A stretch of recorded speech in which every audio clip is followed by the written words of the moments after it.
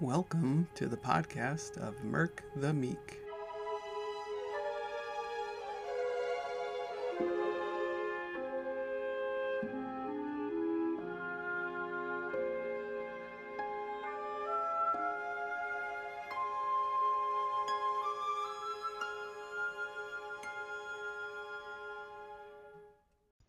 This is episode 6, Ladder Table Terrain Generation.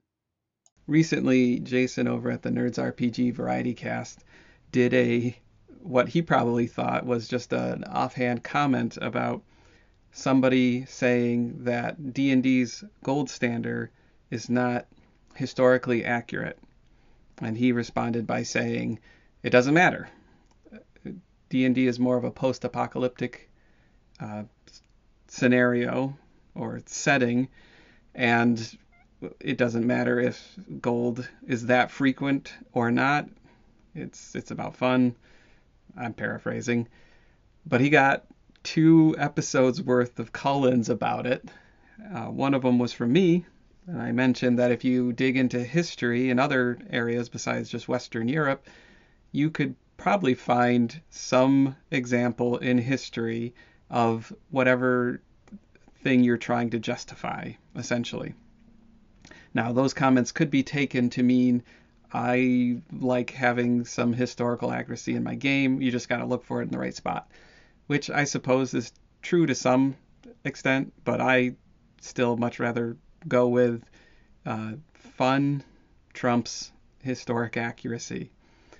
However, I do like coherency and consistency, so that's what the topic we're going to be talking about today is.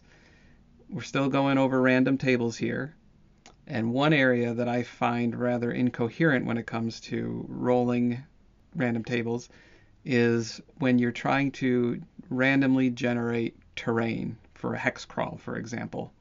The tables that I've seen, which is probably very limited compared to others, but what you tend to do is you have a series of values: forest, plain, mountain, desert, tundra, which these all make sense, and then you have like a section that says, it has a range of values and basically says choose the last terrain type that you had, which works pretty well, I suppose, but I feel like you tend to get, well, a random table with random results, right? So you might have a mountain over on one side of the map, and then you just have another mountain in the middle, and then another mountain off to the right side of the map. There's no chain of mountains. There's no rhyme or reason why those mountains are there.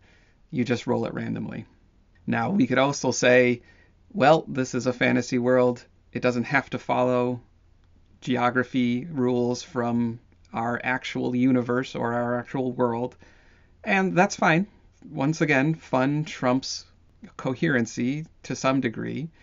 But some people's fun is kind of dependent at least a little bit on coherency. So I've tried to make that work. I am one of those people. I don't like gonzo. I don't like very disparate elements squeezed or smashed together just for funsies. I do like coherency.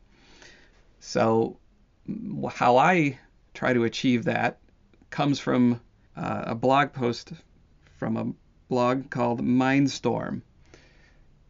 It's funny. So far, my major episodes that are talking about RPG topics ultimately go back to Goblin's Henchmen or refer to Goblin's Henchmen in some way. So this blog on Mindstorm, which I'll link to in the description, takes Goblin's Henchmen's idea of hex flowers and simplifies them down into a table, which they call a ladder table. So I'll explain how I understand that. It's very much like a regular random table. You have all your list of entries on there, but instead of rolling once, the table kind of has a memory. So you pick a place to start, or there could be a designated place to start on the table. And instead of just rolling one die and looking at a result, what you're going to do is you're going to roll 2 die, and these 2 dice are going to be of different colors. those colors represent the direction on the table that you're going to go. So let's say red, you go up the table, blue, you go down the table. And which direction you're going to go is decided by which die has the lower value. So you roll your two, let's just go with 2d6. You roll your red and blue 2d6. The red one comes up as 2, and the blue one comes up as 4. Well, 2 is lower than 4, and 2 was red, so we're going to go up the table 2 spots and use the result that was there. So then we kind of place mark where that is, and you roll the dice again, and depending on which way you go, let's say blue was 3 and red was 5. So we're going to go with 3. We have that place marked spot. Now we go down the table 3. This is blue, and we're going down the table with blue. So you have a memory with this table, and you can go up and down as you roll. So this helps give a flow of values. You're not just getting completely arbitrary random results. You will have trends in one direction or another. So we can use that to start building our table for terrain. We can have the table go from extremely high elevation to extremely low elevation, which is what I've done. On the table, which you can get from Itch, I'll have a link there as well, you'll see listed out different terrains starting with tall mountains down to small mountains, then hills, then plains, then aquatic, and then deep aquatic. So it's essentially going from tall mountains all the way down to the coast and then into the ocean. We're descending in elevation that way.